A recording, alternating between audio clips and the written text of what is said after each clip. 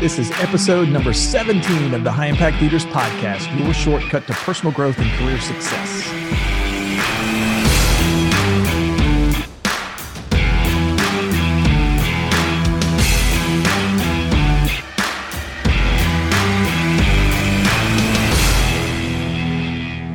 Everybody, welcome to episode number 17 of High Impact Leaders. I'm Doug Stannard, CEO of the Leaders Institute, and this is the podcast that helps people just like you acquire leadership and management skills to improve your careers and facilitate dynamic growth in your business. On this episode, I'm going to share with you a few tips to creating better, more interactive and productive meetings from remote teams. I'm also going to show you a few things that we've learned that may make you want to continue to implement a few of these remote meeting techniques, even when your teams come back to the office. So the podcast is brought to you by the Leaders Institute. And just as an FYI, we've had a huge number of people and companies request virtual training programs from us. And we're seeing some absolutely fabulous results from online virtual training. And in fact, on my other podcast, on the Fearless Presentations podcast, I just finished up a series on how to conduct more effective virtual meetings. So if you want more details about some of the techniques that I talk about here on this podcast, make sure to search for Fearless Presentations on your podcast app. In addition to that, for those of you who are coming back to your office, we've got a special workshop called Business Reboot 2020. Easy for me to say, Business Reboot 2020. And it's designed to help companies get back to work in a post-COVID-19 world. You know, for instance, many managers are having a little difficulty getting their teams to actually come back into work. You know, we're hearing things like, but we're much more efficient when we're working from home. Well, the Business Reboot helps leaders reduce the fear and anxiety that team members are feeling and helps you get the enthusiasm back from your team. So if you'd like details on any of these programs, just visit our website at leadersinstitute.com or email us to request information at info@leadersinstitute.com. All right, so let's get on with today's topic. So on this episode, I'm going to share with you the 5 secrets to success in remote collaboration. And I'll give you a quick overview, and then we'll cover each one of them in a little bit more detail. So the first one is what I call the power of groupthink. You know, when teams collaborate, a lot of times they're going to increase the creativity, and that creativity increases sometimes exponentially. The second one is, as the team leader, you have to fight the urge to dominate the remote meetings, because that actually stifles the creativity that you're trying to increase. And then when you're collaborating as a team, you want to start with what I call green light thinking before you move to red light thinking. We'll kind of explain that as we go. And then toward the end, I'll show you a few remote collaboration tools that make this process a whole lot more efficient. And then finally, the last thing we're going to talk about is how, if you use mini teams and breakout rooms, it allows the leaders within your team to come to the surface, and it actually increases their leadership skills. So let's talk about the very first one, the power of groupthink. So when teams collaborate, that creativity increases exponentially. Anytime you get minds together to solve a problem, you're going to increase that creativity. And each of us has our own experiences, our own stereotypes, our own background. And as a result, we tend to see things a specific way based on the expectations that we have. When we add a second person to the process, new possibilities develop because that new person doesn't have the same experiences or expectations. So 2 people working to solve a problem increases the chances of finding a solution more than either one of those people trying to tackle that problem alone. One of the best movie adaptations of this process is in the movie Apollo 13. I know it's fairly old now, but I still remember a scene from that movie. It was and there was if you don't know the story of Apollo 13, there was an explosion on a rocket. It caused the 3 astronauts that were in the rocket to have to cram into the 2-man lunar capsule for the rest of the trip to try to get back home. And they were running out of oxygen and supplies were really limited. So the engineers back at NASA had to come up with a way to filter the air using just the equipment in the capsule. In fact, I'm gonna pull up that scene if I can. I'm gonna see if I can find that on YouTube and link that or pull it up so it's in the show notes.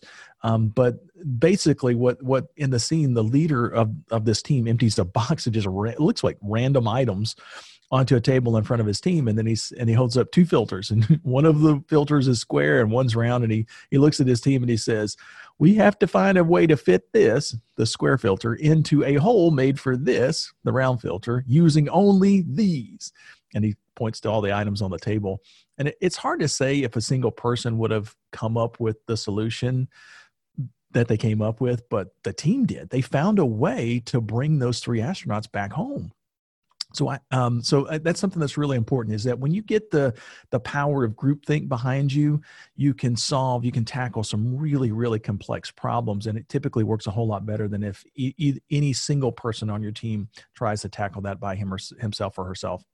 So the second tip is, as the team leader, you got to fight the urge to dominate the remote meeting, because this will actually stifle the creativity that you're trying to create using that first tip.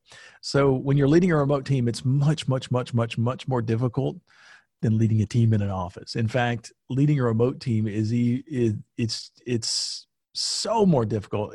When a team is in a meeting room, communication is much easier. Not only are we communicating with our words, but team members are also, they see our facial expressions and the actions, the movements, the gestures.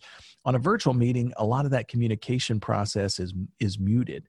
You basically just hear the voice, and you may see the facial expression, but not a whole lot else. So when we're leading a virtual meeting, we may not get that feedback and the input that we need, or that we're used to, if we're used to doing in-person meetings. What many leaders will do is they try to fill in that dead space by just continuing to talk. And I'll give you a personal example. And this is kind of sad, but this is where I came from anyway. So years ago, when I started the Leaders Institute, we started out as a virtual company. All of us, everybody that worked for the Leaders Institute was, for the most part, in a totally different state. And we thought it would be a good idea to have a weekly conference call. And this was before Zoom and FaceTime and all the group chatting things and that kind of thing. So we did this via telephone. And the first week, by the way, it was awesome. It was great. Many of the team members had never met each other. And I had each person just introduce themselves. And after the introduction, I had the team tell the group what projects that they were working on. And the meeting was just fantastic. It felt like, we actually felt like a warm team. About a year later, the calls were totally different, because basically what would happen within a year was I'd speak for 5 to 10 minutes, giving updates to the team. And then I'd set aside time for the team members to update us on what they were working on. And I'd say something like, so let us know what you guys are working on. And then I'd wait. And there would be dead silence, and I'd wait a little longer, and there was still silence. And since the silence was too uncomfortable, I'd just start talking again. And it got to the point where every one of those weekly conference calls that we were doing, it was basically just me talking. The meetings became a chore, not only for me, but for everybody else, because I like to think of myself as being fairly entertaining, but they weren't, right? So the fun was really gone. The only thing that changed, though, was me. Early on, I positively encouraged the interaction. And when team members added to the conversation, I praised them. In the latter calls, though, it just seemed easier to do the talking myself. So you got to be careful. Don't fall into that trap. With the technology today, by the way, it's much easier, with Zoom and the instant chats and stuff like that we have. It's a whole lot easier to create that interactive environment, but you want to encourage your team to turn their cameras on when you're doing those meetings. Send them an agenda ahead of time showing what you're going to be covering and what they need to be prepared to discuss. And if you do those things, then you'll have much better remote collaboration in the process. So the third tip is, when you collaborate as a team, you want to start with what I call green light thinking before you move to red light thinking. So as your team begins to share ideas, be careful not to quash their creativity before it gets started. So there are basically two different types there's 150 gazillion types of responses, but they fall into two genres. When somebody is giving you a new idea, or when a person is bringing a new idea to the table. The first way is what we call red light thinking, and that's where we're trying to judge the effectiveness of the idea. We want to test the idea.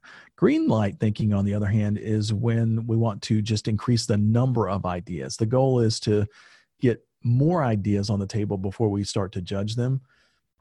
Our nature, by the way, is to be more judgmental than accepting. So as a result, we often listen to ideas with kind of a red light focus in our brains. So unfortunately, when we do this early, especially in the early stages of collaboration, then the ideas tend to stop. No one wants to be judged by the boss.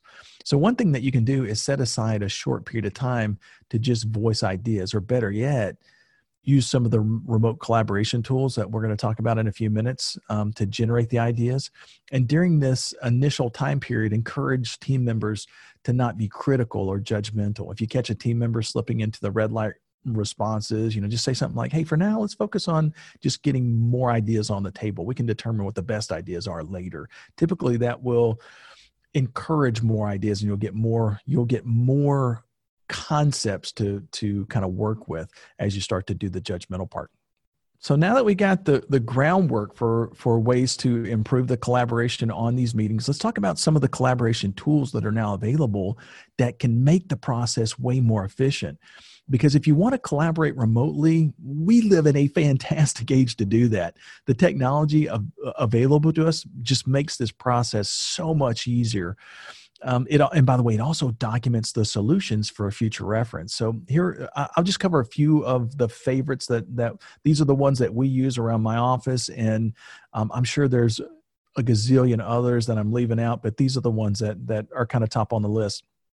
The first one is Google Drive, or basically any type of cloud sharing service will probably work. But we tend to use Google Drive just because we've got a lot of employees and contractors that work for the Leaders Institute that have different platforms. So some are Apple people, and some are PC people, and some are not technical people at all, but everybody's got access to Google. And that's kind of why we use that particular service. I'm not sure if it's the best, but it's the one that we use, and that's why.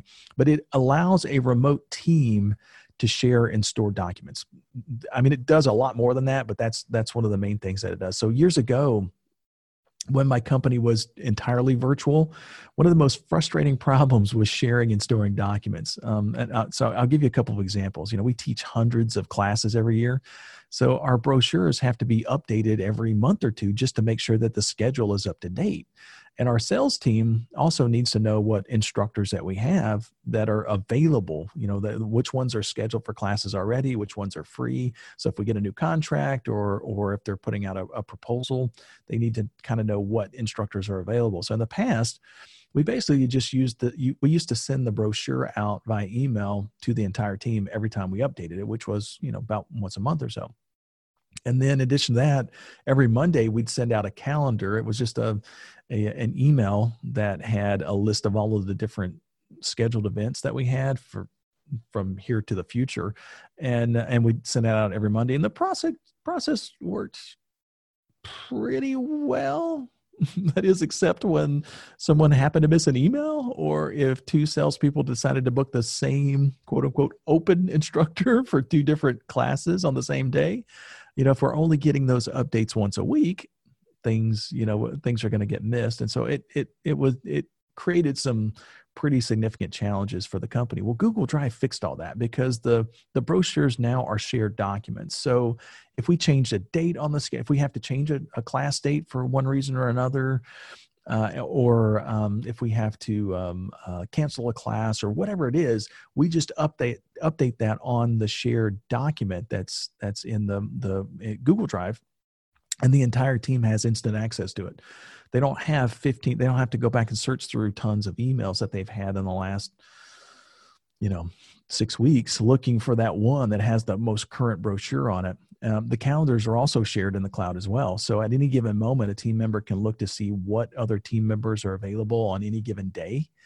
So it's really one of those things that has helped just immensely help us become more organized in a very powerful way.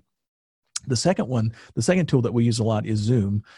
In fact, I'm using Zoom right now to record the audio and video for this for this broadcast.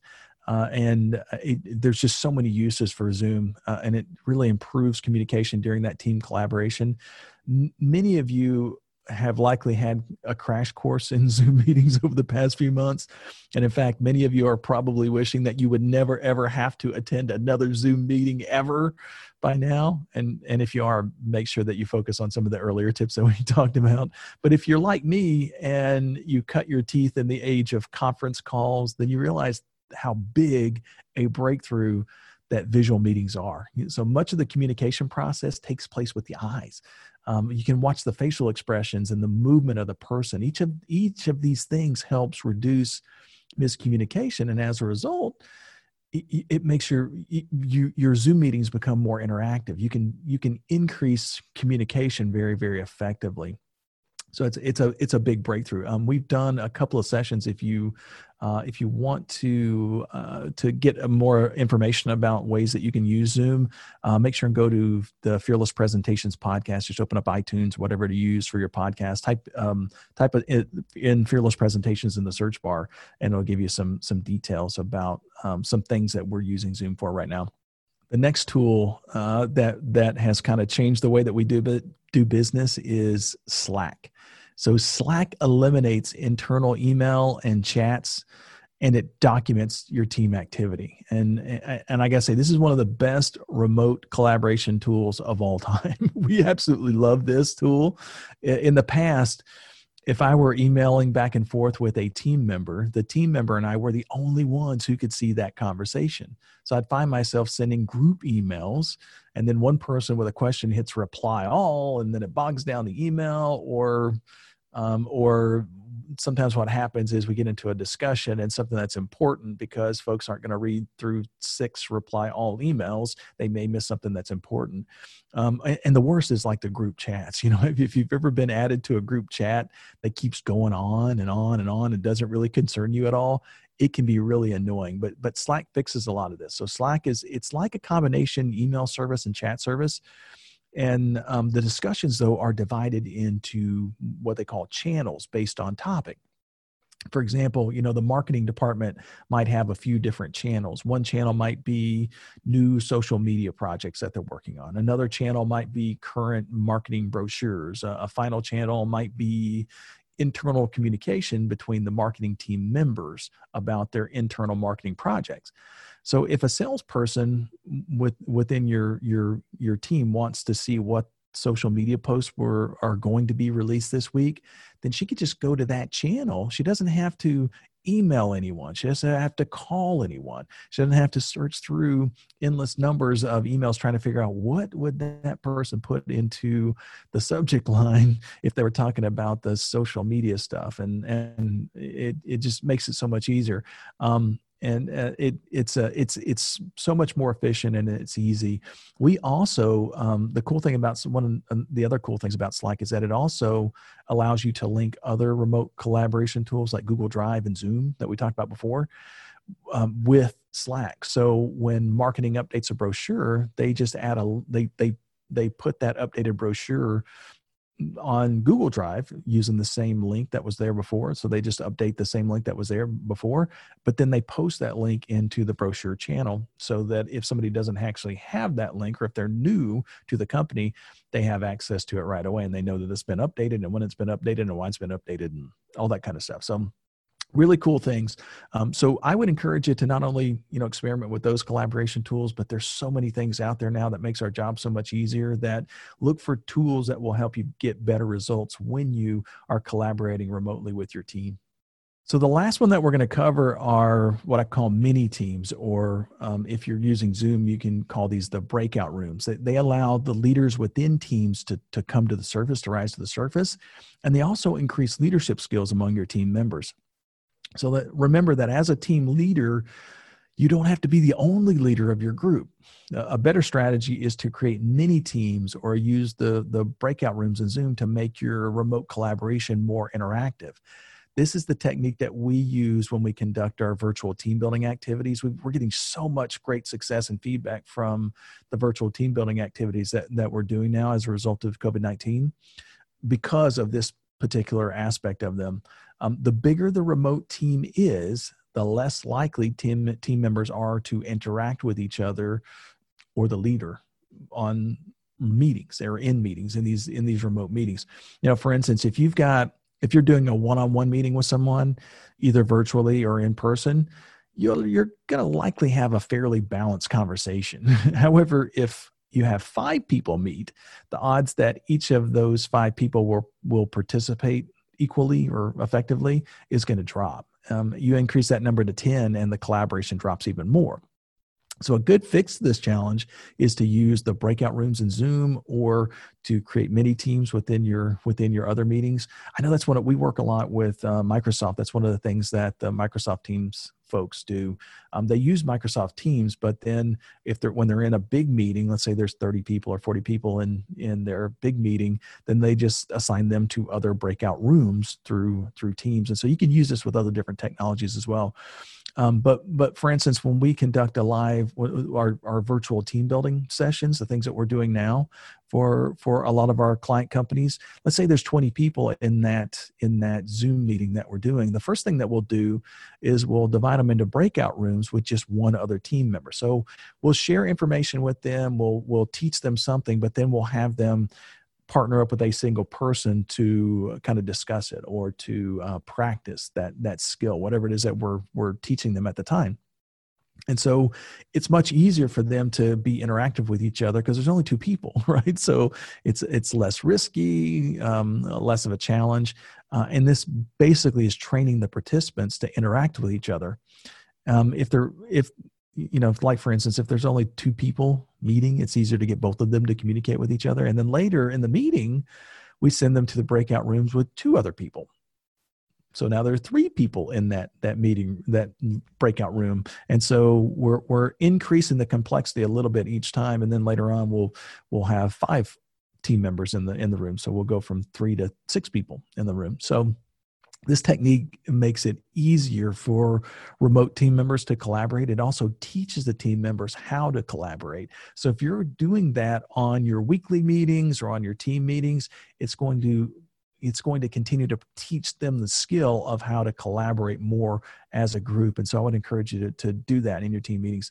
Now, these tools and techniques, they work so well that you should probably use them in the office when you come back, right? So if they're going to work for your team when your team is remote, you might try it when they come back to the office. The reason why is because in a lot of cases, if you're discussing this information via Slack, or if you're delivering meetings via Zoom, there are recordings that are made of that. So if somebody happens to miss a meeting, bang, now you can send them the meeting and they don't have to watch the whole thing. They can kind of skim through it to make sure that they're getting the gist of it.